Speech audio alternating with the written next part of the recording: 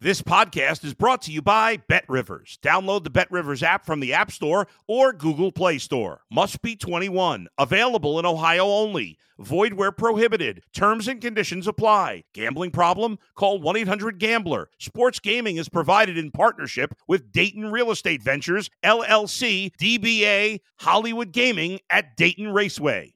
If you're a tennis fan, you'll love Betting Weekly Game Bet Match on the BetRivers Network. Whether you're a bettor or just love tennis, you'll enjoy the in-depth analysis each week of the tennis calendar. Subscribe to Game Bet Match today from your favorite podcast provider. If you're a tennis fan, you'll love Betting Weekly Game Bet Match on the BetRivers Network. Whether you're a bettor or just love tennis, you'll enjoy the in-depth analysis each week of the tennis calendar. Subscribe to Game Bet Match today from your favorite podcast provider. You're now listening to Boomsies with Dan O'Toole on the BetRivers Network. It's cold in this basement. One day I'll be out of the basement. Mommy? Mommy? Welcome to Fri-yay. In what has been a stellar run of shows here, we had Dave Mercer on last week. Talking fishing, we had Tom Green on Boomsies this week. Next week, we've got Kevin Burkhardt, the lead voice on the NFL on Fox. Ernie Witt's on next week. And today, we have the man that all Canadians have grown to love because he is the voice of the Toronto Blue Jays. That man is Dan Shulman. Dan, a few reasons I love you. You're a great broadcaster. Your name's Dan. And when you appeared on the old podcast with Jay and I think, if I remember correctly, you also said your favorite Jays team of all time, like mine, is the 1985 Blue Jays. It would definitely be a team back in the 80s, and maybe that's just, what meant a lot to us when we were young is what means a lot to us for our entire lives. But I would say 83, 84, 85, when they really got good for the first time. I remember 77, 78, 79, not to sound like a dinosaur or anything, but when you started to see Bell and Mosby and Barfield and Upshaw and Garcia and Fernandez and Mullenix and Steve and all these guys get good in 83, 84, 85.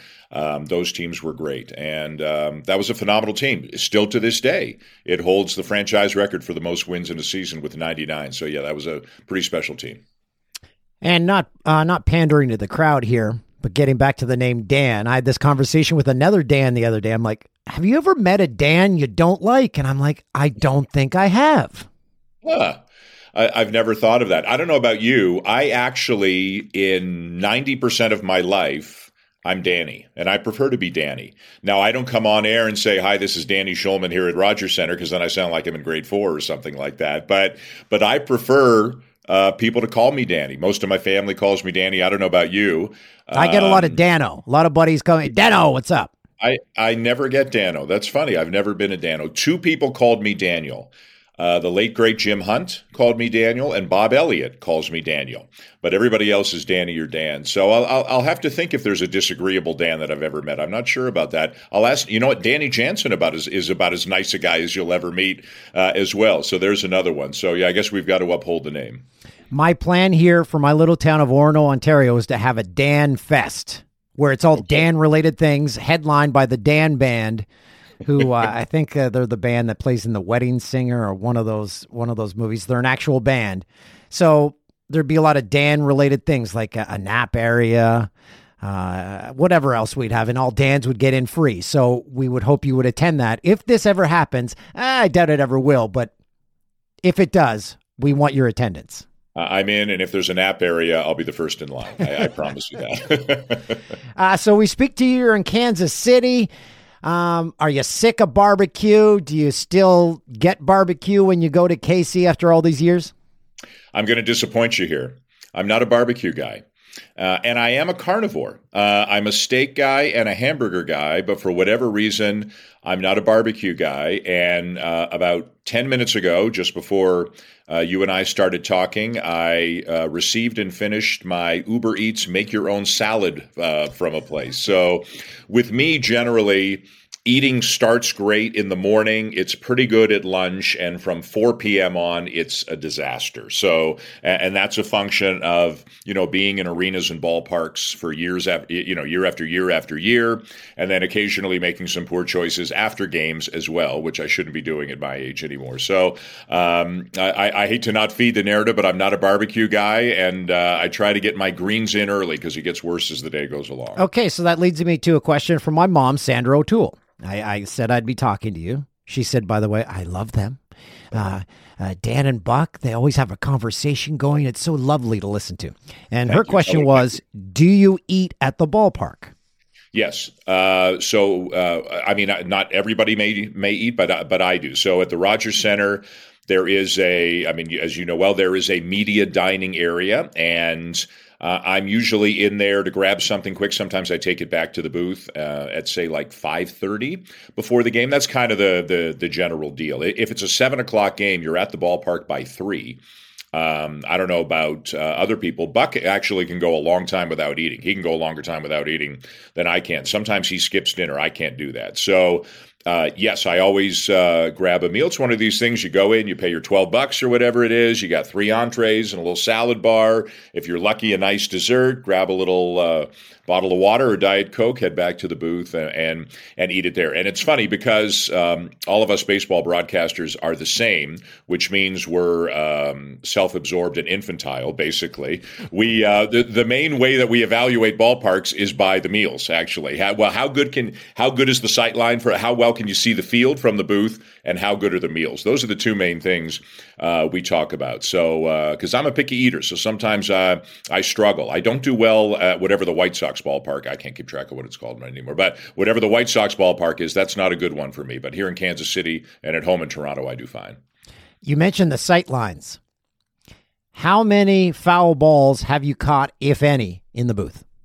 Caught or picked up after they stopped rolling? Or, ended up with. So in Toronto, I've never had one. The booth is high at the Rogers Center. It's a good question. At Old Tiger Stadium, which is no longer in existence, we were so close to home plate. If you looked at the back, it had one of those cork boards behind. You know what I mean? Like I don't know if that's still a thing anymore. And it looked like somebody had, shot holes in it. There were so many baseballs that had come in and hit the back of it. It was all dented but I got lucky. None ever came in while I was broadcasting a game there because you really wouldn't have time to react. You were so close to home plate. At the same time, your adrenaline was so high and you were so focused because, you had to be on your toes because you were so close. I think I've had a couple in the booth. I have never caught one on the fly. That I know. Absolutely, I've never caught one. That I would remember.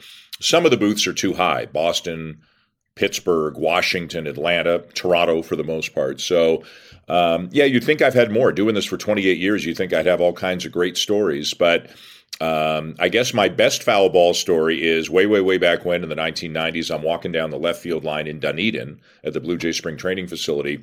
For some reason, I was walking out like an entrance by a gate deep down the left field line and was not paying attention, which is on me. I know better. Batting practice was going on, and somebody hit one, and I'm 300 feet away down the left field line, and it hit me right in the back of the right shoulder. So fortunately, It got me there and not here. But that's probably my best foul ball. I thought you were going to say you Kevin Mitchell'd it and just barehanded it. No. I've had 2 foul balls hit me right in the hands when I was in the seats. And I've been charged with an error on both of those plays, unfortunately. As a baseball broadcaster, the pitch clock must be a godsend because in the back of your mind, you're like, we got less time to fill. Yeah, I'm for it on a number of levels. I was for it before it came in. I thought it would kind of have the impact that it does. My son did minor league games last year, so he would text me. Every night he'd say, we're through 6, and he would know we're in the 4th. He was just being, just rubbing it in a little bit. So I don't think we've lost anything really that we, can't live without. Now, check back in Game 7 of a championship series or the World Series. Is it going to feel rushed then? I'm not sure. I don't think so. I think we've lost 25 minutes of guys standing around and adjusting their batting gloves and stepping off and doing this to the catcher, start the signs over. the game has a much better pace. The biggest reason I like it is I think more people will like baseball because of it. I think more people will watch and stick around. I think it's a more entertaining product. And there are other rule changes as well, obviously, that have started this year.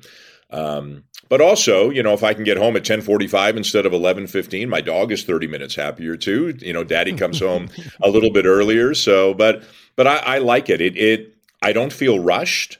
I just feel this is good. And Buck and I still have time to do stories. Somebody tweeted at me last night, people were worried there wouldn't be time for stories. Dan and Buck are talking about the Brady Bunch on air. Everything is fine. So, we still have time to get some stuff in between batters here and there. And it's not a focus of the broadcast. We've got a small sample size so far, but it's not as prevalent as I thought it was going to be. I'm like, okay, there's going to be a massive clock that we see ticking down, but no, it's not Right. like that. No, you see it on what we call the bug, the score bug at the bottom of the screen. If you're in the ballpark, I think there are 5 different pitch clocks around the ballpark. You see it on the bug, I believe, from 10 seconds down. It's kind of like a shot clock in basketball. You might see it from 10 or 7 or 5 or whatever different networks decide to do. And the shot clock, in a way, is kind of a decent analogy. Like, there was a time there was no shot clock in basketball. And right now, that seems like the most insane idea that anybody could ever have. And there were college games that were 12-8 and 6-4. And how could anybody go watch that and be entertained by that product? So I'm sure when the historians, look back at this 50 years from now, they might giggle and say, you didn't have a pitch clock? God, the games must have been long. But I think it's great. And obviously, obviously you bring it in spring training, and it gives guys 6 weeks to adjust. And other than one spring training game where I think we had 9 violations, on average, it's been like one a game. I don't think we had any last night. A few guys are calling timeouts, but that's no big deal. They used to step out all the time, and now they can only do it once, and even very few guys are doing that. So I think I saw last year the average time of a game was 3:06, and so far this year it's like 2:41 or something like that. And that the last time games were 2:41 was 1984, I believe. So we've gone almost 40 years back in time in terms of the length of games. And again, you and I are of a certain age. When we were kids, you only had a couple of things to do. You could ride your bike or watch a game. Those were the only 2 things we knew how to do. So if you chose to watch a game, you watched a game. Now young people can do 30 things at the same time. You've got to keep their attention. And I think the game moving quicker is good for that. You mentioned Buck and telling stories. He has now one of the most recognizable voices, I believe, in Canada. So it's so distinct. Do you ever find yourself getting lulled into like a haze when he's speaking in the booth? No, I wouldn't say so, but you're right. I mean, his voice is distinctive. His hair is distinctive. I mean, when he walks around, I mean, my lack of hair, I guess, is distinctive, but his hair is more distinctive. And listen, he's been a part of Toronto almost nonstop since 1980. I believe it's 82. I believe is the year that he came to Toronto. He's an icon in Toronto and across the country. He has been a broadcaster. He has been a manager. He has been a player. Like, he's done everything you can do. So, it's funny, Dan, the first time I got the job at TSN in 1995, and I was a kid. I was 28 years old, and I didn't really know Buck. We did an audition together, and I got offered the job. And we did the audition together, and I did not get offered the job. And 3 months later, from like November to February, I get a call back in February. Are you still interested in the job? And of course, the answer was yes. And biggest break I've ever gotten. And for whatever reason, from day one, even though we didn't really know each other, we just kind of clicked on the air. And I'll never forget, one of the first things he said to me is, if we can make this sound like 2 guys sitting at a bar talking baseball, watching a game, we'll be all right. And I think of that every single game that I do. And we didn't work together for a long time. I was with him from 1995 through 2000. And then he became the manager in 2001. And I left the Blue Jays to go to ESPN full-time in 2002, and I didn't come back till 2016. So we had 14 years between doing games together, and I swear by the second inning of that first game in 2016, it felt like, no time had passed. So I'm very fortunate. I think we're very fortunate that we've got that on-air chemistry, and hopefully people like it. when you're calling games with Buck, is there a park that you find, I wish this place got more love? Because we got Wrigley, you've got Fenway, you got PNC Park in Pittsburgh. Those are the iconic ones now that people say, okay, the great sight lines, everything like that. Is there a park that maybe doesn't get as much love as it deserves? Yeah, well, Oracle, which I think is what the Giants Park is called now, that gets love and deservedly so. You know what it is? It's funny now. It used to get all the love in the world and deservedly so, and it doesn't as much anymore. And that's Camden Yards. Now they kind of messed up in left field with the way they changed the fence, and they wanted to reduce offense, make it a better pitcher's park. But other than that eyesore in left field, like Camden Yards was the park that changed parks, that's right. Camden came in like a year or two after the Skydome, right? 3 years, right? Skydome was 89, I believe, and then I think what they originally called New Comiskey was 91, but they kind of missed the boat on New Comiskey, in my opinion. I think Camden Yards came in 92. Now the Orioles were really good then too, right? I think you're still in the Cal Ripken and all that, so. And then after Camden Yards, it was like boom, boom, boom. Texas got one, Colorado got one, Seattle got one, San Diego got one, Cleveland got one. Like that architecture company nailed it, and everybody hired them and said, "Build us one of those." And so Camden Yards to me is still the park that kind of spawned all that. The other one is Cleveland, and again, I still call it Jacobs Field. I believe it's one thing, as you can tell, I'm lousy at is what is the name of of ballparks right now. But I think it's Progressive Field right now. But Jacobs Field to me is great. It's just whenever I seem to be there, it's misty or snowing or something like that. It's not typically great weather. But those parks are both from the 90s, and I still think they look great. And I'll tell you another beautiful one is Target Field in Minneapolis. I'm a big, big, big fan of Target Field in Minneapolis. I don't think it gets a lot of attention when people talk about the nice parks out there, but I love going there and doing games there. And the three parks you just named, Cleveland, Boston, Minnie, are all easily accessible by Canadians, so that's perfect. Yep.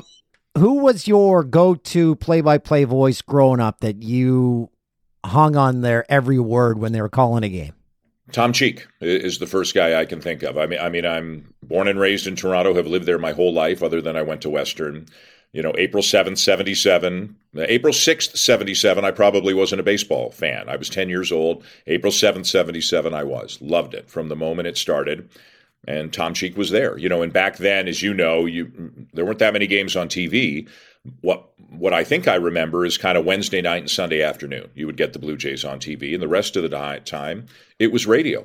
So as a 10, 11, 12, 13-year-old kid learning baseball, Tom Cheek was the guy that I learned it from. My bedtime as a kid would be based around what time zone the Blue Jays were in. I could stay up a little bit later if they were in the Central Time Zone. If I, did what I was supposed to do and finished my homework when they went out west, maybe I could stay up a little bit later than that to hear the Mariners game or the A's game or the Angels game. And this is not an exaggeration. As you know, Tom Cheek was literally on every single game. He did 4,306 consecutive games. So I would have to say Tom Cheek. I mean, I'm a big fan of some of the guys who I grew up with listening to a lot in the U.S. as well. Harry Callis for the Phillies, Ernie Harwell for the Tigers, Jack Buck for the Cardinals. And then I got to meet all of them, a little bit later on in life when I started calling games. And I got to work with Tom, which was as special and intimidating for me as anything. So I'd say those guys. I mean, those are all legendary Hall of Fame baseball broadcasters, and they all had an influence on me. Sounds like you and I lived the same childhood, because I skipped out of my brother's graduation to go listen to a Jays game on the radio once because I'm like, I can't miss this game. So I sat in the car while everyone else was at the graduation ceremony and Tom Cheek on the call. And then later in life, when I got into broadcasting, I was up in Fort McMurray, Alberta, doing a little 1-hour Saturday sports show. And I reached out to Tom Cheek, and Tom Cheek came on my damn show. I'm like, I am no one. And he came on and spent 20 minutes talking about whatever with me. And I'll never forget that. Yeah. It's funny. Again, I got to know him quite well through the 90s when he was still doing radio before he got sick, and I was doing TV. And he was a big guy, as you know. I mean, I'm a pretty big guy, and he's bigger than me. He was bigger than me, and a booming voice. And he could be intimidating without meaning to be intimidating. but he was a big teddy bear. He really, really was. Kind of gruff on the outside, but if you started digging a little bit, he was a big teddy bear, and he was wonderful, like beyond wonderful to me, and Jerry was as well, beyond wonderful to me from the moment I showed up, because I just kind of fell into this without meaning to. And all of a sudden I'm at CJCL and I'm doing pre and post game shows, and I'm down at spring training, and then I'm doing the games on TSN. Like, it all happened pretty quickly. And both Tom and Jerry were absolutely wonderful to me. Dan, a real quick rapid fire, then we'll get you out of here. You ready? I'm starting to sweat. I'm starting to feel easy. Pressure here already. It's very easy. What's your Tim Hortons order? I don't go into Tim's very much anymore, but if I would, I would probably get like a chocolate glaze and a French vanilla. That's what I got. That's all I got for you. French vanilla. That's also Tom Green's order. He was on recently on Boomsies. Oh, good to know. Best park to call a ball game. Wow, that is so hard. I'm going to say, let's say it's October and it's a playoff game, right? Like, so everything is heightened. I'm going to say Wrigley Field. Wrigley and Fenway, like, they're just in a separate category. Maybe it's because I've been to Fenway 1,000 times because they're in the division that the Blue Jays are in, that Wrigley just edges it out as being a little bit more unique and a little bit more special to me. Best travel city that you guys go to? Chicago and Boston in a dead heat. I love, love, love both of those cities. Will never, ever miss a road trip to one of those cities. They're both great walking cities, great food cities. And again, if we're talking Cubs, you're talking Wrigley and Fenway. So you got the great ballparks as well. Have you ever been starstruck by a player? Well, Daryl Sittler, I'm switching sports here. No problem. If you go back to Little Danny, it's all hockey, and it's Daryl Sittler. Like, you may think it's coincidence we have the same initials, but let's be honest, it's not. So I was starstruck when I met him the first few times when I was still working at CJCL and doing talk shows and interviews, and I would bump into him every now and again in the airport or at a charitable dinner or something like that. So I would say Daryl Sittler the most, and then was very fortunate to meet and interview Hank Aaron a couple of times and was starstruck then as well. Have you ever eaten anything or drank anything before a broadcast where you're like, oh, I can't do that again? I have a no Mexican food on game day policy. So yes, so I love Mexican food, but it just seems like, why roll the dice? I was doing a junior hockey game in Kamloops, British Columbia for TSN in 1990 something.